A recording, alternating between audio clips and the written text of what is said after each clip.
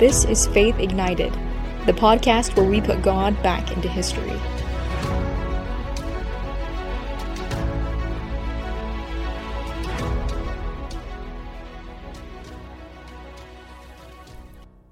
Episode 4, A Refining Forge.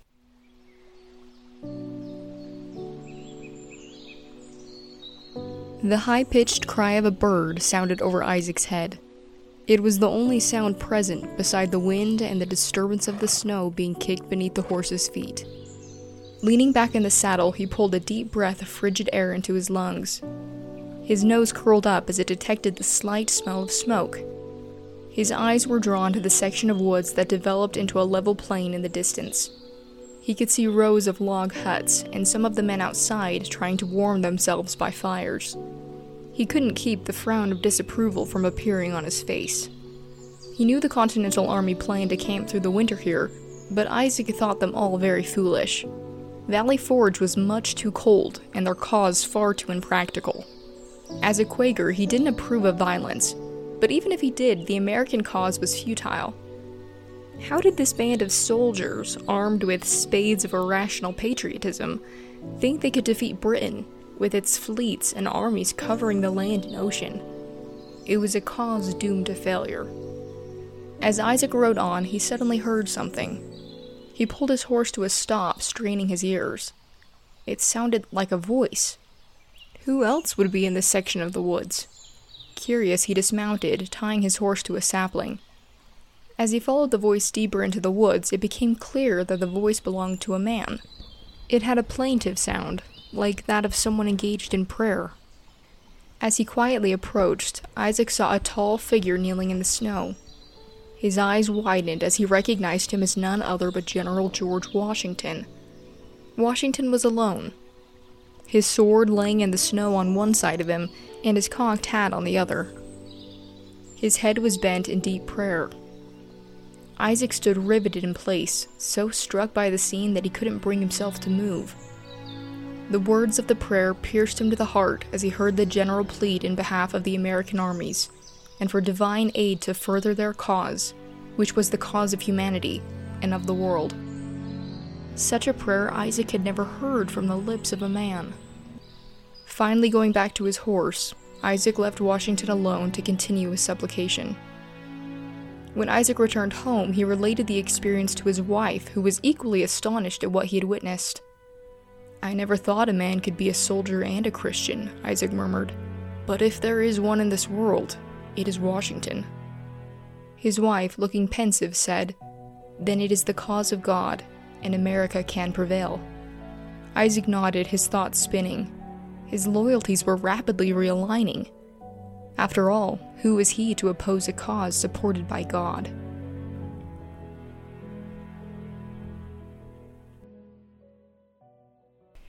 In September of 1777, the Americans lost their capital, Philadelphia, to the British. This was a heavy blow, especially considering the string of losses they'd faced leading up to this. It was traditional at that time for armies to camp for the winter and then commence fighting again in the spring. Exhausted, discouraged, and grossly underprepared for the onset of the cold weather, the Continental Army marched into Valley Forge 6 days before Christmas, 1777. They chose the location because of its proximity to Philadelphia. They'd be close enough to keep an eye on the enemy, but far enough to be able to see them coming if they chose to attack. The Americans had very little food or supplies of any kind. George Washington instructed his soldiers to build log huts, and since there weren't enough blankets for everyone, many had to use straw as bedding. At least a third of the soldiers had no shoes, and many didn't even have a decent coat, leaving them completely vulnerable to the elements. Cold, starvation, and illness tried the perseverance of every soldier.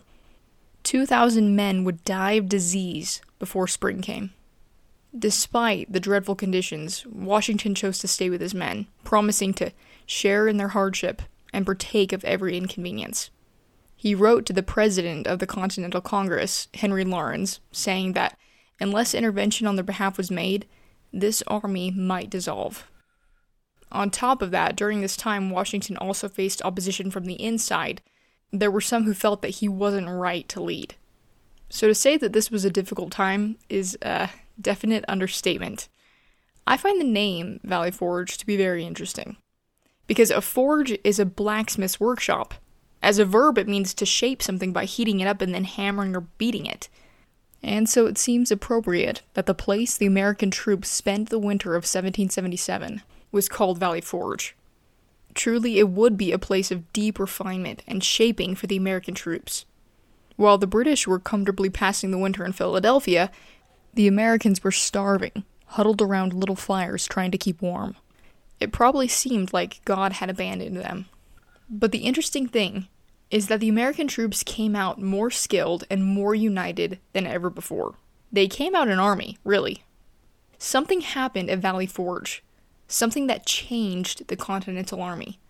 True, they were trained in more fighting skills, but I believe there was something more, something holier. You see, George Washington expected strict behavior from his soldiers.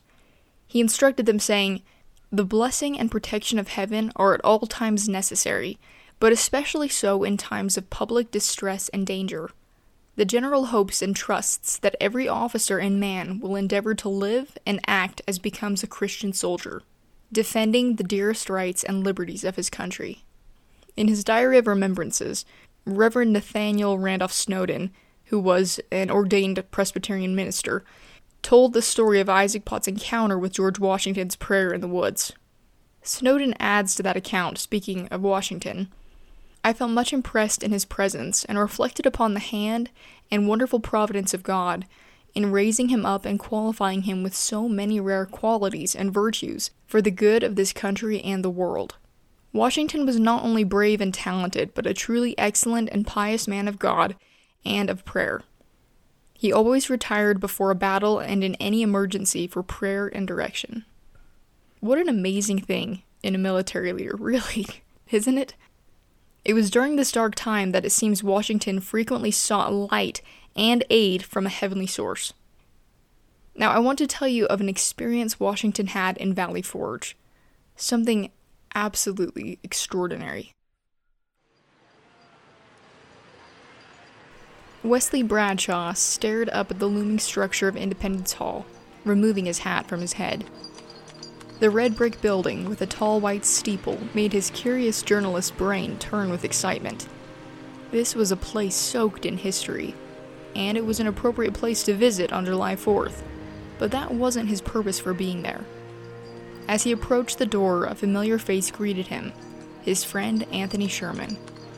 The man's deeply wrinkled face stretched in a smile, his hand trembling as it reached forward to shake Wesley's. After they exchanged greetings, Sherman's eyes grew serious as he told Wesley why he'd asked him to meet him there. "I want to tell you of an incident of Washington's life, one which no one knows except myself. Mark me, I am not superstitious, but you will see it verified." Wesley's brow creased, his interest piqued. After all, Sherman was one of the last surviving soldiers of the Revolutionary War. Any insight he could recall would surely be invaluable. Sherman led him inside to a bench and beckoned him to sit. As the old man looked over the interior of the room where the Declaration of Independence had been signed, he let out a sigh. "I invited you to come here because I wanted to see this building one last time before I go home to God." Wesley nodded at the man's sentiment. Then he pulled out his notebook and quill, prepared to record Sherman's account. Glancing over at his old friend, he said, "Whenever you're ready." What Sherman recounted that day is one of the most amazing and seldom heard experiences of the Revolutionary War. Let me read you what he told Wesley that day. Sherman said, "You doubtless heard the story of Washington's going to the thicket to pray in secret for aid and comfort from God. The interposition of the most divine providence brought us safely through the darkest days of tribulation. One day, I remember it well, when the chilly winds whistled through the leafless trees. Though the sky was cloudless and the sun shone brightly, he remained in his quarters nearly all of the afternoon alone. When he came out, I noticed that his face was a shade paler than usual. There seemed to be something on his mind of more than ordinary importance. Returning just after dusk, he dispatched an orderly to the quarters, who were presently in attendance.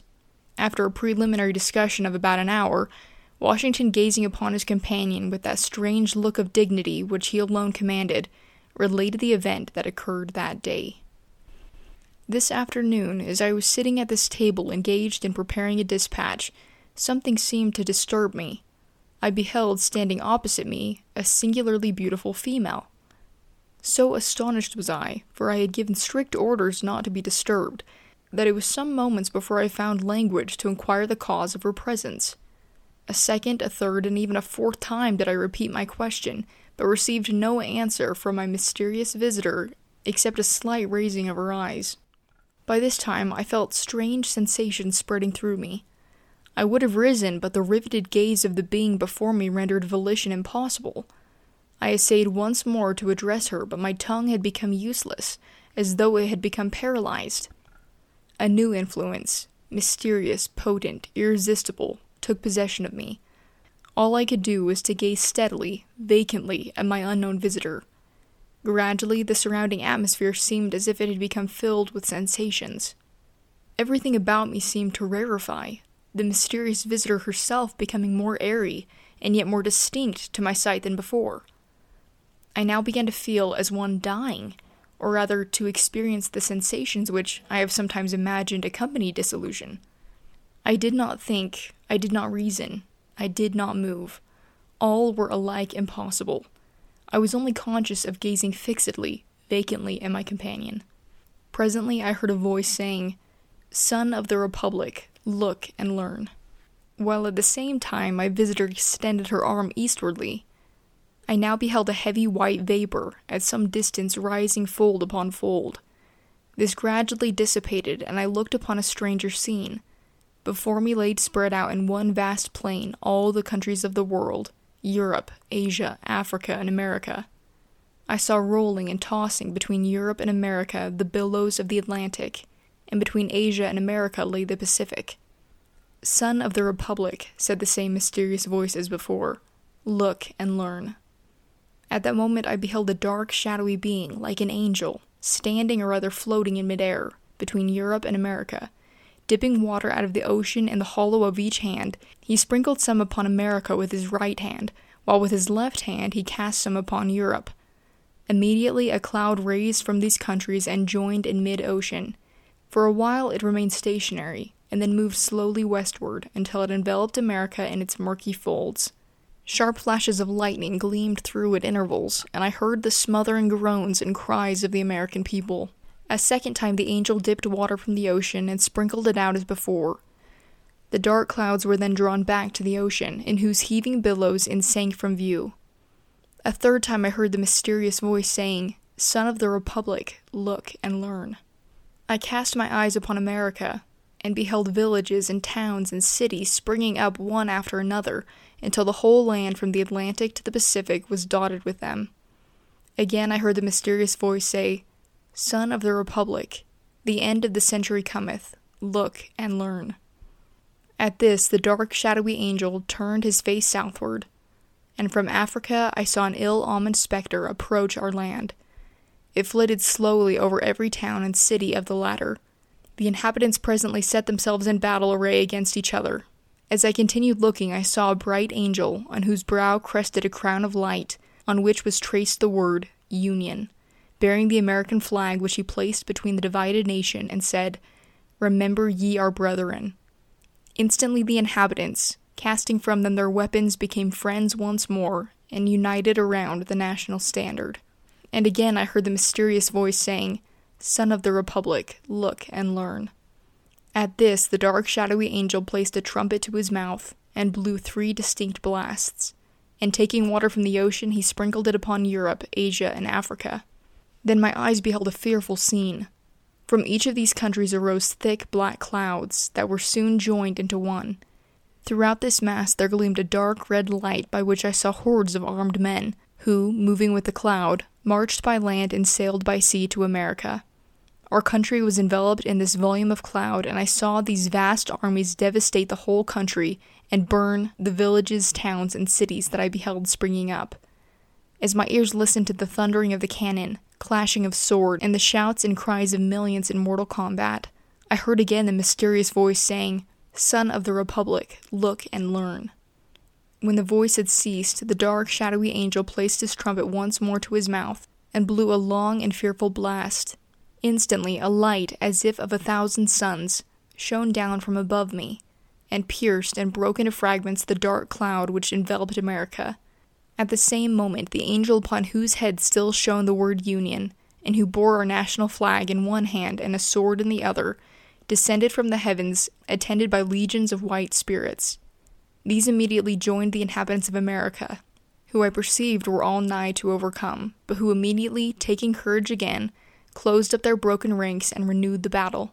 Again, amid the fearful noise of the conflict, I heard the mysterious voice saying, "Son of the Republic, look and learn." As the voice ceased, the shadowy angel for the last time dipped water from the ocean and sprinkled it upon America. Instantly the dark cloud rolled back, together with the armies it had brought, leaving the inhabitants of the land victorious. Then once again I beheld the villages, towns, and cities springing up where I had seen them before, while the bright angel, planting the azure standard he had brought in the midst of them, cried with a loud voice, saying, "While the stars remain and the heavens send down dew upon the earth, so long shall the Union last." And taking from his brow the crown on which blazoned the word Union, he placed it upon the standard while the people kneeling down said, "Amen." The scene instantly began to fade and dissolve, and I at last saw nothing but the rising, curling vapor I first beheld. This also disappearing, I found myself once more gazing upon the mysterious visitor, who in the same voice I had heard before said, "Son of the Republic, what you have seen is thus interpreted. 3 great perils will come upon the Republic. The most fearful is the third, but in this greatest conflict the whole world united shall not prevail against her. Let every child of the Republic learn to live for his God, and for his land and the Union." With these words the vision vanished, and I started from my seat and felt that I had seen a vision wherein had been shown to me the birth, progress, and destiny of the United States. This vision Washington had that winter is one of the countless miracles that attended the Revolutionary War. We'll cover more in later episodes, but when I think of everything those men endured at that time, a verse from Isaiah comes to my mind. "I have created the smith that bloweth the coals of the fire, and that bringeth forth an instrument for his work." God really is the master blacksmith. He takes unrefined hunks of metal, and through careful heating, beating, and shaping, makes them into something beautiful, something he can use. It's frequently when we're at our lowest points, wading through our darkest days, that we receive the clearest direction from God. Probably because it's when metal gets hot that it's moldable. So when we experience our own valley forges, when we wonder why God let us be kicked out of Philadelphia, we need to trust the capable blacksmith. Though the process may be painful, he will reach out, humble us, enlighten us, and when spring comes, we will realize that the entire process has ignited our faith.